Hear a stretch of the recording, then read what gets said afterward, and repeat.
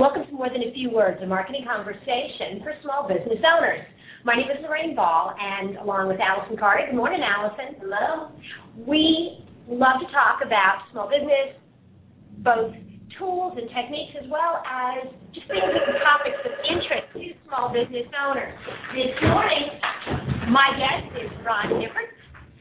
Hello, Lorraine. How are you? Good morning. I am so happy that you could be here today. Me too. So, my guess is that a lot of folks in the small business community have not run across you before, which is really their misfortune. You kind of say so. So what I want to do is I want to kind of start off a little bit, let people know a little bit about what you've done. We're going to talk about how that impacts small businesses, and then we're going to talk about some of the cool stuff that you're working on now, which I think is going to make Indy an even more interesting place to live and work and run a business. Sure thing. Great to be here. Hey, Allison, how are you? Good. How are you? I'm fabulous. So I'm a recovering lawyer, as you know, Lorraine, and I'm also a bit of a transplant, and this may come in to be more relevant later on in the conversation, but I moved to Indianapolis professionally about 26-some years ago from San Francisco to practice law. And because they don't need lawyers in San Francisco? Well, they had a lot of lawyers in San Francisco, but, the main thing was I had fallen in love with a beautiful young woman who hailed from Indianapolis, and so as we were making that grown-up decision of where should we live and the like, a lot of the reasons why we chose Indianapolis then really became relevant to me personally when 25 years later, part of my job was to recruit companies to come to Indianapolis from places like San Francisco. But I'm jumping ahead of the story. That's okay. I love starting in the middle and then working my way outward. Yeah. Okay, so I ran across, I think we first connected when you were doing work with economic development. Mm-hmm. Right.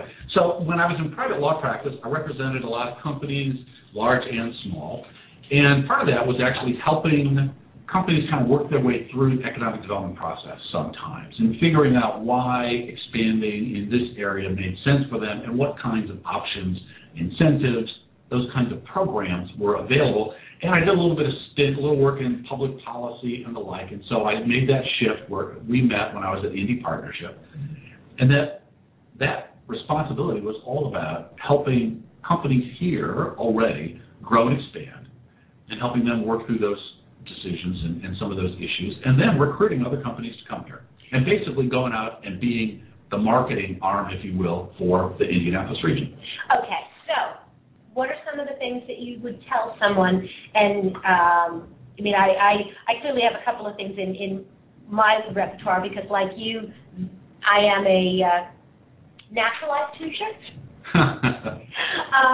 Really? Have you lived here long enough to be that? 20 years. I think I could be naturalized status. Yeah, you're still a new kid. That's what I hear. Okay, so... You're not from here, are you? No, I've lived here a quarter century. Yeah, that's not really enough.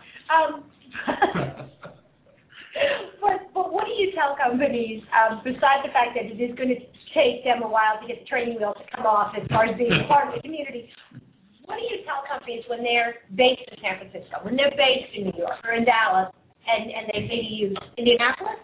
Really? Yeah. So we joke about it. Actually, one of the big selling points for this region is the fact that it is so easy to plug in right away. And I used to say this to law students when we were recruiting talent to come here.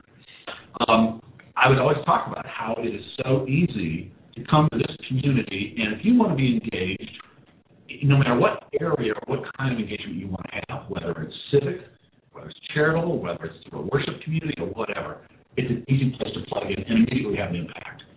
And I think for businesses, it's the same thing. You can come in because the opportunities are so great and the options available are so wonderful. Here some of the natural selling points about Indianapolis and the region are location, proximity to customer base, to supply chain, things like that, the ease with which you can move goods and services from here to other places around the country, around the world. So that's one of the general selling points. Business climate. It's a nice, stable business climate. And I'm going to go back just real quick on something that you said, the idea that you can plug in. When I started Roundtable 11 years ago, I had this great national database because that had been my job. I had been traveling around the country. I had been working everywhere, and I had 53 people in my database that I felt like I could even talk to about my business locally.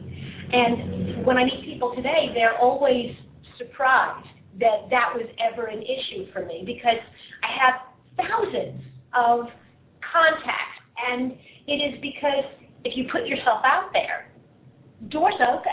I have found people in all areas in this city to be very accessible, and I don't think that's the case in New York or Chicago or perhaps San Francisco. Well, I think that's right, and it's probably a reflection of the fact that we're a younger business community in a sense. What I mean by that, there's obviously sort of the great institutions that are the foundation of the business community, companies like Lilly, Cummins, and Roche, some of those larger companies. But, in the 70s, we had to go through this transition like a lot of Midwestern towns did, because our bread and butter back in the day was, manufacturing and things like that. Industries have gone through incredible change.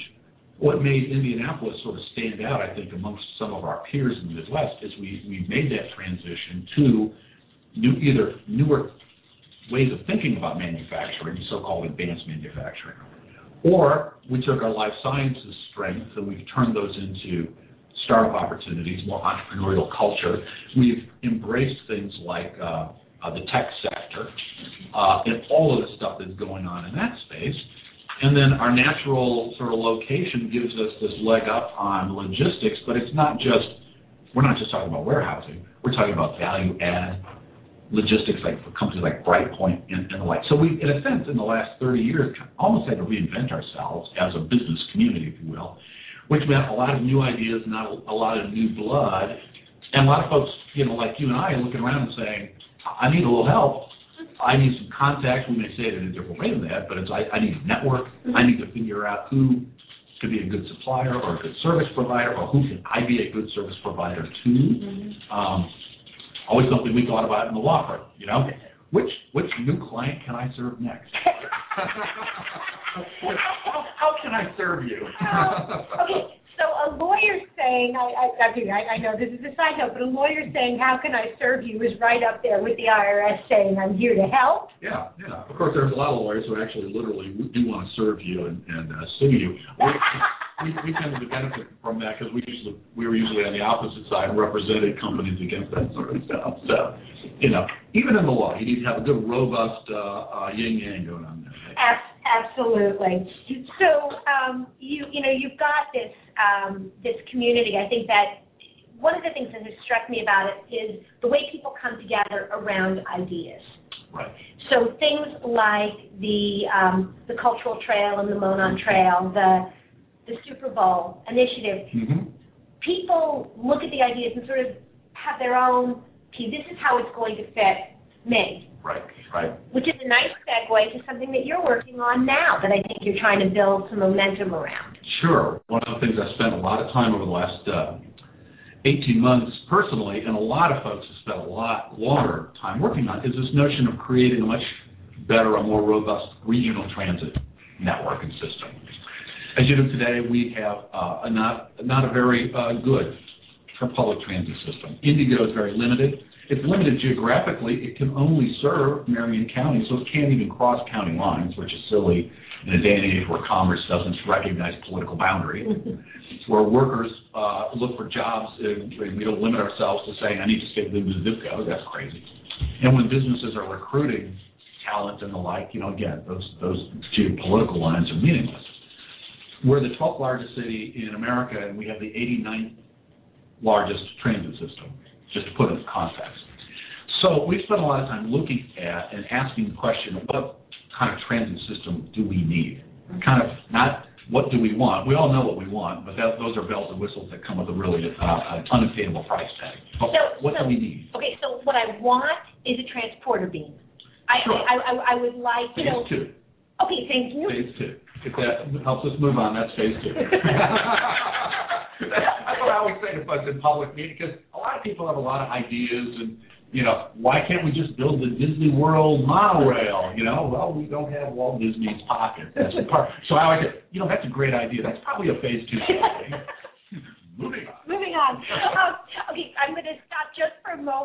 remind people that Allison is on the Twitter stream, and if you've got a comment or a question, be sure to use the hashtag MTFW. If you have great Phase 2 ideas for us. If you've got a great Phase 2 or 3 idea, please share. Also, if you want to call in, it's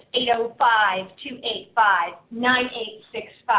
Okay, so if I can't have my transporter beam in Phase 2, right. What kind of things are you guys looking at for Phase 1 that, both as a resident of the city and as a business owner, sure. that are going to make a difference for me? So it's all about me. It always should be about you, Lorraine. I'm glad you understand that. I got it. So here, on one level, it's really very simple, and then on another level, of course, less so. On the very simple level, a good transit system should simply allow people to get where they want to go when they want to get there. Okay? I mean, that is the definition of a good transit system. All right. Where do you want to go? So you need to make sure that the network connects places. Economic centers like businesses, entertainment centers, cultural centers, healthcare centers, education, etc. So the first thing you do is you have to look at sort of what is where and where are people, and also where they live, and where do you want to go, and start putting literally lines on a map and trying to figure out how do you most effectively connect. And to do that, when you start with a system like we have, which is kind of grid-based but limited geographically, so you start looking at what are those sort of natural connection points. So in our region, you would say a lot of folks want to get from outside Marion County, from the economic centers, whether it's Carmel, Fishers, Noblesville, and Hamilton County, Greenwood, Plainfield. We get a lot of jobs, distribution, logistics, great companies out there. Even in Hancock County, Greenfield, with Elanco and Covance, a lot of life sciences jobs there. All right, and then we've got a lot of great universities within the region. We have great cultural, so you want to connect. How can I get to the Art Museum? How can I get to Conner Prairie? How can I get to the Palladium? How can I get to downtown and all the amenities there? So you literally start looking at how do you connect these places. The second thing about getting there when you want to get there means you have to have a system that has a lot of frequency, and that's one of our problems today. We don't fund the current Indigo system, which means the buses don't run very often, and frankly, the only people who use the system today are people who really don't have another choice, because it's inconvenient. That's both growing up in New York, and then we just got back from a trip and being able to sort of experience transportation in European cities. The thing that made those cities and made public transportation really work for us as a tourist is the fact that I could walk over to a bus station and know within 3 to 5 minutes another one would be coming. Right. If I was going to leave my car and go to work, if the bus only runs every 20 minutes, all of a sudden my work day changes around a bus schedule, right, rather than simply using it and making the public transportation fit my life. Exactly. That is exactly the point. That you should not live your life around the bus schedule. The transit system is just infrastructure, right? It's infrastructure that lets you live your life the way you need and want to live it, right? So this notion of frequency, and then part of that is there's shorter trips, and so, taking, say, local bus is good because it gets you where you want to go. But sometimes you want to travel some distance. You want to go from outside of Marion County. You want to go from Carmel to downtown. You want to go from downtown to Greenwood or downtown to the east side or the west side or whatever. And there, the key is to do that as quickly as you can. Yes. You want to introduce the notion of sort of rapid into rapid transit. Because again, in order to make it convenient, and as you talk about the workday, if you want to get to an event or if you want to get to work, today we all have our cars and we do that. We sort of have a sense it takes us X amount of time to get there. You really need to have a system that's kind of competitive with that. It doesn't have to be as fast because, frankly, if I'm on a great rapid transit vehicle that has Wi-Fi and it takes me 30 minutes, eat both ways, I've now added an hour to my day of productivity, which it doesn't have to be work productivity, although all the lawyers listening are thinking extra billable hours. But I mean productivity in the sense of I can sleep, I can read, I can be on Twitter. I can be listening to this webcast, right? I've basically added time to my life that I today spend inefficiently because I'm driving, maybe I'm listening to the radio, I'm certainly not texting. I may have a phone in my ear or, a headset in my ear, but, that's not terribly productive time. It can't be. When I was in New York, I went to Queens College, which is a commuter school, much like IUPUI. And it was an hour commute. It was a 30-minute drive, but I didn't have a car, so that wasn't an option. But it was an hour commute on 2 buses. I could study for exams. I wrote papers in the days when you actually used something called a pen and paper. My children, I've seen those in museums. Yes, so have mine. Allison is nodding. She's heard of them. But that was the hour that I counted on to study for my 8 o'clock exam or my 9 o'clock exam. Right. And so think about how this might work for a young professional. I'll use Allison as an example. So a young professional who's working in one of the businesses we're talking about today, but she's going to school at night because she's getting a master's or an MBA, or she has an associate's and she's getting that 4-year degree or whatever.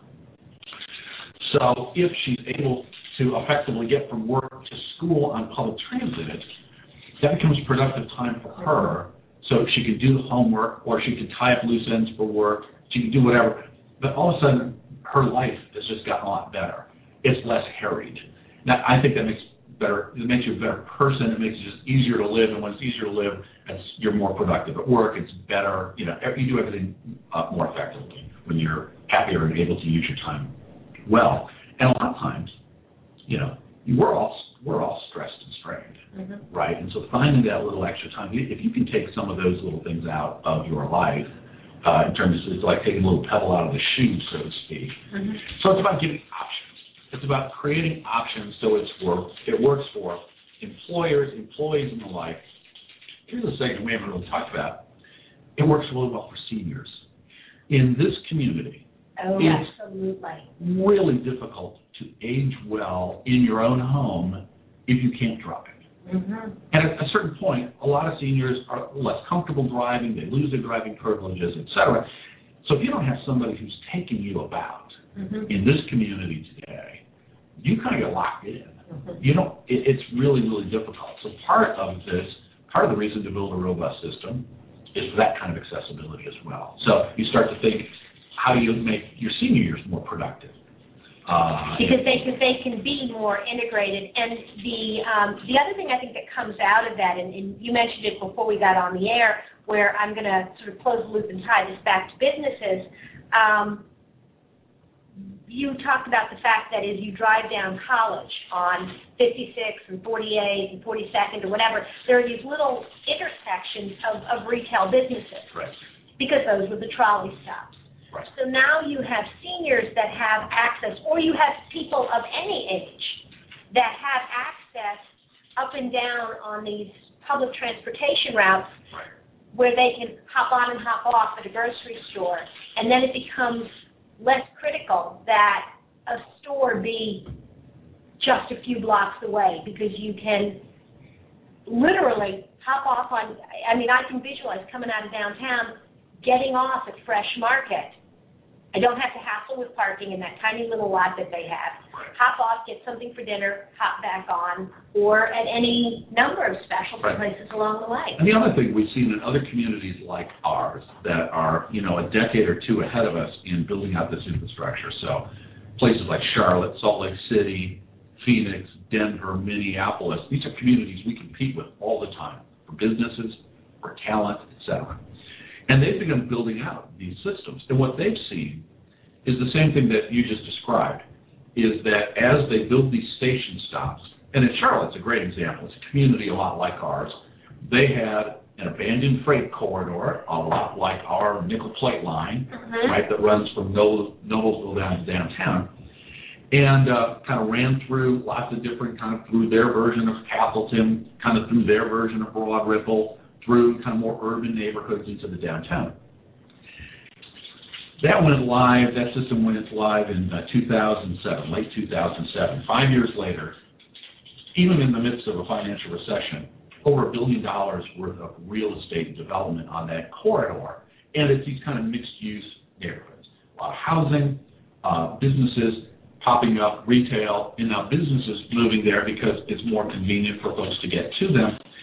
And you start to really create this notion of the walkable, sustainable, livable neighborhood. Mm-hmm. So it's great for not just young professionals, but back to the point of seniors, mm-hmm. and the ability to, kind of be able to access all of those great amenities. And that's exactly the model here. We used to have streetcars mm-hmm. all over Indianapolis. And in fact, that's when I point out to people, when you start talking about things like what I've just described is the nomenclature or the jargon in the industry is transit-oriented development. That makes people's eyes glaze over. So I say, no, drive up college. Think about driving up college and those little economic nodes every 4 or 5 blocks.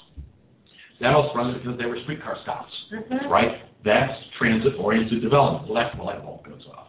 Oh, yeah. Oh, that makes sense. Well, and I remember a number of years ago listening to Brian Payne talk about his vision for what would happen in some of these corridors when they added the cultural trail. And it is so much fun to go down to Fountain Square now because I've got 2 of my favorite restaurants are right there along the last section of the cultural trail, and you can see these burned out buildings and these abandoned buildings. The people are starting to go, we could renovate that and put a business here because people are coming back and forth. They're walking back and forth. They're driving back and forth. And, businesses follow the money. Yeah. Well, and more importantly, businesses follow talent. Yes. So if you're a business owner and you've got a growth plan over the next decade, and part of that growth plan involves recruiting young professionals, you need to be aware of the fact that this is the first generation in American history since Henry Ford started building automobiles that doesn't want to buy cars at the same rate that the previous generation did. Fewer millennials have driver's licenses, own cars, or want to own cars. They want to live in these walkable neighborhoods. Yeah. They don't want to live, and I'm overgeneralizing, but the majority don't want to live out in sort of the classic suburban picket fence, 2.4 children, 5 cars, etc. sort of environment. Some folks do. Hey, guess what? That's wonderful. If you want that, we got that for you. But most young professionals don't look for that. They want to live closer in. And it's not just, I want to live closer into the downtown. They want to live closer into the kinds of amenities we just talked about. So think about here in Carmel City Center. Some of the vision of Carmel City Center is to create that walkable neighborhood where you've got housing options, retail, restaurants, cultural, employment, so you don't have to sort of drive to everything. As I heard somebody recently say, the definition of neighborhood. If you have to get in your car to go to the store, mm-hmm. you don't live in a neighborhood. Yeah. Right? You may live in a nice residential area, yes. but you don't live in a neighborhood in that sort of classic definition. So, your business, and that's your growth strategy, and that's your talent attraction model, and you're thinking about where you should locate your business, probably a nice plot in a rural community is the right option for you. I'm just saying. So what we see is as the talent moves to these sort of centers, if you will, to these city centers, that's where businesses start to grow and start to move. And it is a little symbiotic, right? I mean, talent goes to where jobs are. Although, again, I got to tell you, the surveys show this group of young professionals, the millennials, the Gen Ys, whatever we're calling these. Can we just call them 20 to 30? We just call them a lot younger. In my view, I just call them a lot younger than me. But, the 20-somethings, they also, more often than not now, decide where they want to live and then go look for a job once they're there, mm-hmm. as opposed to finding a job and moving to where the job is. So that's why it's so important to make Indianapolis and the region sort of a magnet to attract this kind of talent. And not just build out good transportation infrastructure, but have good civic and cultural amenities and all those kinds of things. Because increasingly, talent wants to live these young people want to live in a cool place. Yeah. They want to go someplace where there's a cool factor. And then I know from recruiting businesses in the economic development side, we always ask, what are the top 3 criteria? What do they always look for? They look for location, access to customers, suppliers, blah, blah, blah, right? Location and workforce, access to talent. So talent, so the coolness of your city drives talent attraction, and the availability of talent drives business attraction. And it keeps so folks listening today know this, intrinsically, if you can't find the kind of workers you need, the kind of staff you need here, well, to be successful, you're going to go someplace else. So, very, very cool. All right, so if people want to learn more about sort of what you have planned for the transit initiative, where can they go to get more information? So we have a little timing issue here simply because in 2 weeks we're going to be rolling out our new public campaign. Awesome. So if you're interested right now, go to, I tell you, if you just Google IndyConnect now, in 3 weeks our website will be live, IndyConnectNow.com. But our sort of sister site, IndyConnect.org, has a lot of information on it about what we're thinking about, planning, and the like. So if you just go out and if you do a little social media search for IndyConnect or the Indianapolis Transit Plan, you'll come to us, you'll find us. Awesome. We're trying to make ourselves real accessible, trying to get those SEO things up, right? Very cool. Yeah, there we go. I'll learn that from you, I think. Yay, good. It's nice to know I've taught you something. But what we will do is we'll go back, because people do come back to these episodes, so we'll make sure that in the description we have the link to the website as soon as it goes live. Fabulous. Now, if they want to catch up with you. Sure. Shoot me a note, email rgifford, Gifford, at Cincorp, CINCORP.com. I'm at Central Indiana Corporate Partnership. You can find me on Twitter at RDGifford. And okay, so now I'm going to tease you just a little bit because they will find you on Twitter. Will you talk to them? I will. Okay. I will. I'm not one of those tweet masters. I'm not constantly out there telling people what I had for breakfast, but I do love to have dialogue with folks, and I every once in a while try to throw something relevant out there. Very cool. I won't jam up your Twitter feed with irrelevant stuff you don't care about my cats and kids. So.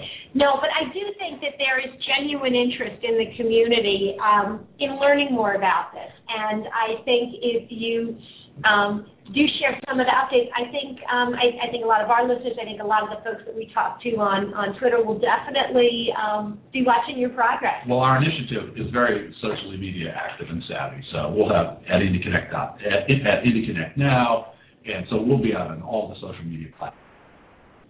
Awesome. And in your picture of the future, when do we start actually seeing some of the trains? Yeah, so there's 2 things we have to do. The first thing is our legislature has to give us some tools locally to get this done, and we're asking them to do this in the 2013 session. If we get that done, we actually take the question to the voters in the fall of 2013 to get their buy-in, literally and figuratively.